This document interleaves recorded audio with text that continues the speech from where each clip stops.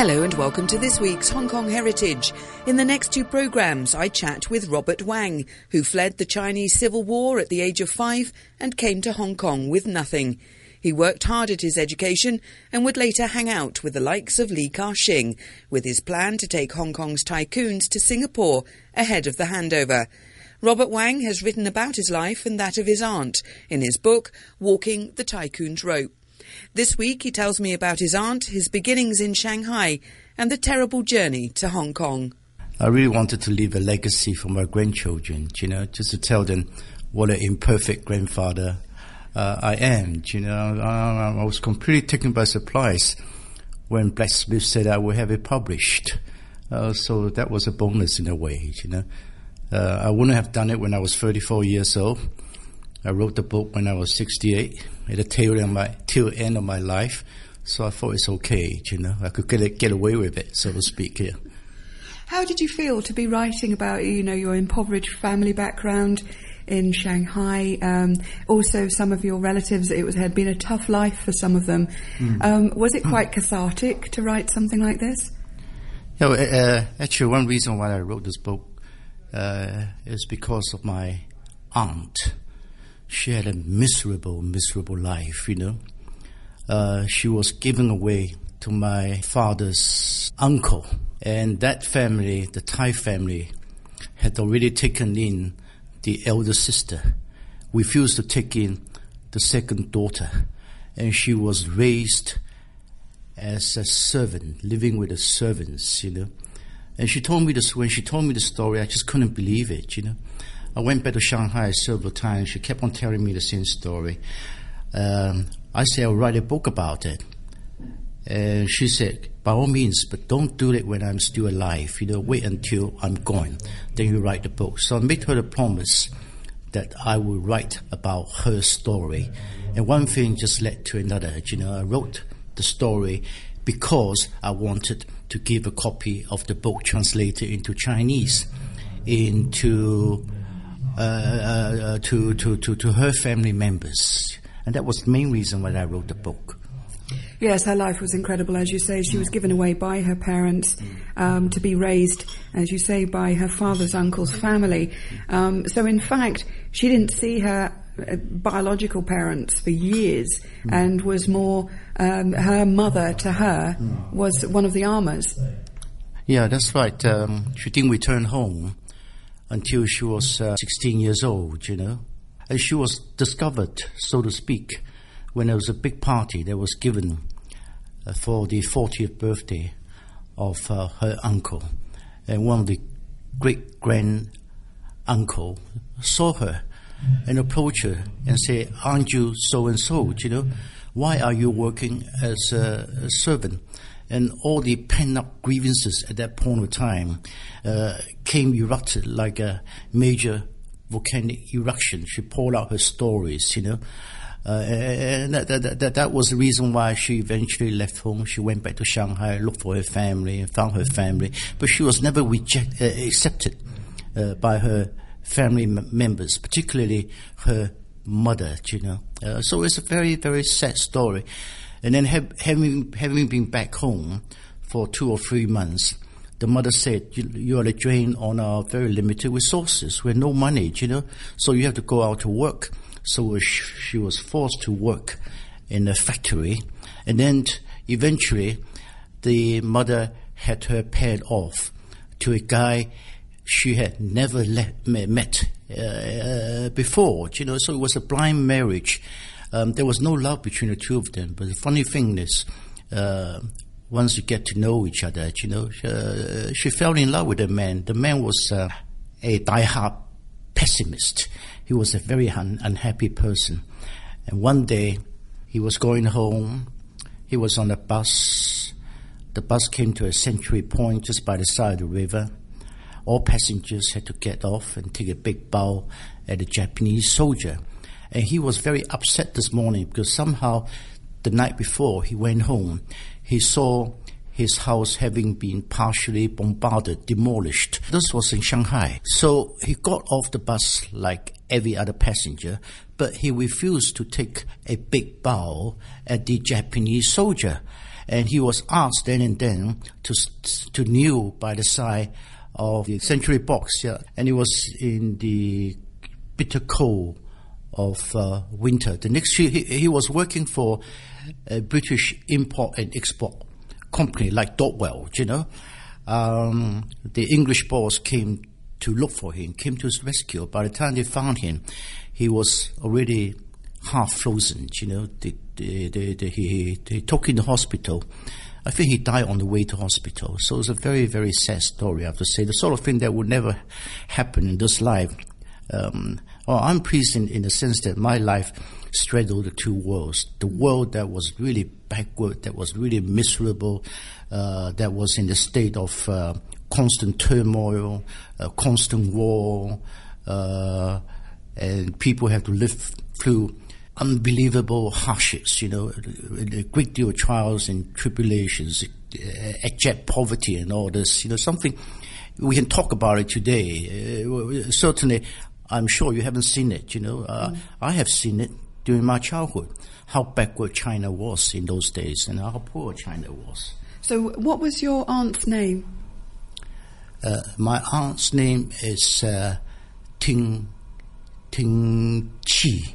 You came from Shanghai originally. As you said, you had a very poor upbringing. Can you describe to me that early life? Well, I remember my mother told me, and in fact this is my earliest recollection, and I told my own grandson just yesterday, I say when Gong Gong was your age, 4 or 5 years old, one day he was walking along the street in Shanghai, and he saw a hawker selling apple. He really wanted the apple.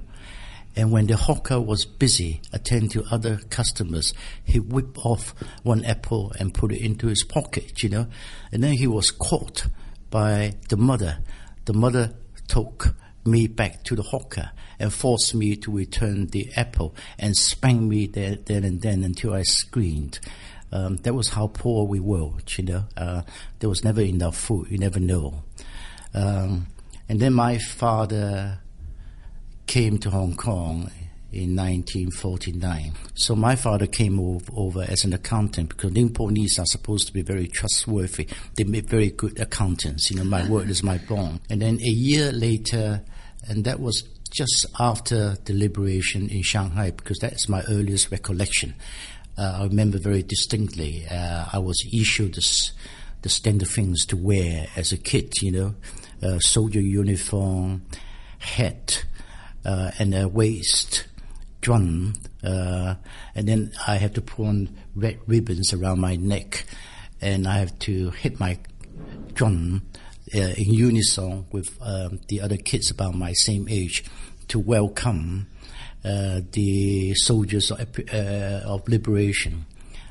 So that was my earliest recollection. And thereafter... So the soldiers of liberation were who?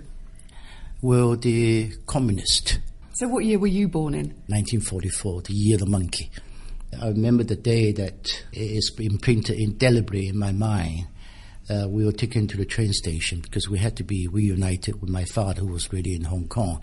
My mother told me I was about 4 or 5 years old, and my sister about 2 years old, and my grandparents were there, and there were a lot of passengers boarding the train. I remember very distinctly. And it was a very sad occasion because my grandmother really loved me. And then en route from Hong Kong to Shanghai, the train had to traverse the coastal plain, because and the sovereignty at that time was disputed. Although Shanghai had fallen, the coastal areas had not, and Chiang Kai-shek, his nationalist army, was busy moving. Okay, so what year are we talking now? So you've been the drummer boy in Shanghai, welcoming in the communists. Shanghai was liberated at that point. Yeah. You're heading down to Hong Kong now with your mum and your sister. Your father's already here. It all happened in the same year. I believe it's 1950. And then the train going through the disputed area was constantly subject to aerial bombardment, and the train had to stop every now and then. My earliest recollections were soldiers that are stationed on the roof, surrounded by sandbags, manning machine guns and all this. And whenever the plane... So was this Kuomintang soldiers? No, these are not Kuomintang soldiers. These are communist soldiers. Kuomintang were attacking. They were protecting the route of retreat to Taiwan, you know. And every now and then the plane had to come to an abrupt stop because it was another aerial attack, and passengers had to scatter on the two sides of the railway track, you know. So one time there was this announcement to say, bombardment, you know, scatter. My mother just carried my sister in one arm and pulled me off, and passengers were falling down, as I described in the book, like cascading water, you know. So my mother said, let's go as far away from the train as possible. So we ran for about 100, 200 yards at the very most and saw the aerial bombardment, you know, a single unitary plane, unloaded bombs which explode near the track and on the top of the coaches, you know. And then when the bombardment ended, they buried the dead and attended to the injured, you know. And then the whistle was blown. That was a signal you had to go back to the train. So we have to run like mad, you know, because my mother took us so far from the train that we had to run doubly as fast. And by the time we reached the end car, the train was already moving, you know. And the passengers, you know, they were hanging out from the end train and said, give me your hand. My mother actually tossed my sister onto the hands of one of the passengers. And then she managed to push me forward. And she herself slipped, stumbled, and fell, but managed to get back up again, find another hand to be dragged onto the coach. We were late for at least 2 days because my father was waiting for us just by the side of the Jinsha Star Ferry clock tower, and seeing that we didn't arrive a day or two later, he thought we must have perished, you know. So many people would die en route to paradise, Hong Kong, you know. Where did you actually live with your parents? Grandview Road, you know, and facing the front garden, a small portion of front garden, is the back door with rather steep concrete staircases that will lead you into the kitchen. And adjacent the kitchen, there was a servant's quarter, you know, a little room, no more than 50, 60 square feet at the very most. And the family lived there. I remember the place was full of cockroaches, rodents, yeah. In those days, if you were to go to a famous noodle shop, you know, it's still there, the famous noodle shop. Now it's in Wangpo Garden, you know. You eat this noodle called Dan Dan Min. It's very good noodle, I have to say. There's no guarantee whether you're eating beef or whether it's rat's meat, you know. And the refugees survive on rats. Hong Kong was then infested by rats and snakes, so to speak. It was extremely backward. And the shanty huts made of any material that refugees could lay hand on, covering a vast swath of land just below Lion Rock. And typical buildings in the 50s, you have this overhanging balconies, you know, and these balconies provided as shade for new arrivals. There were hundreds and hundreds of them.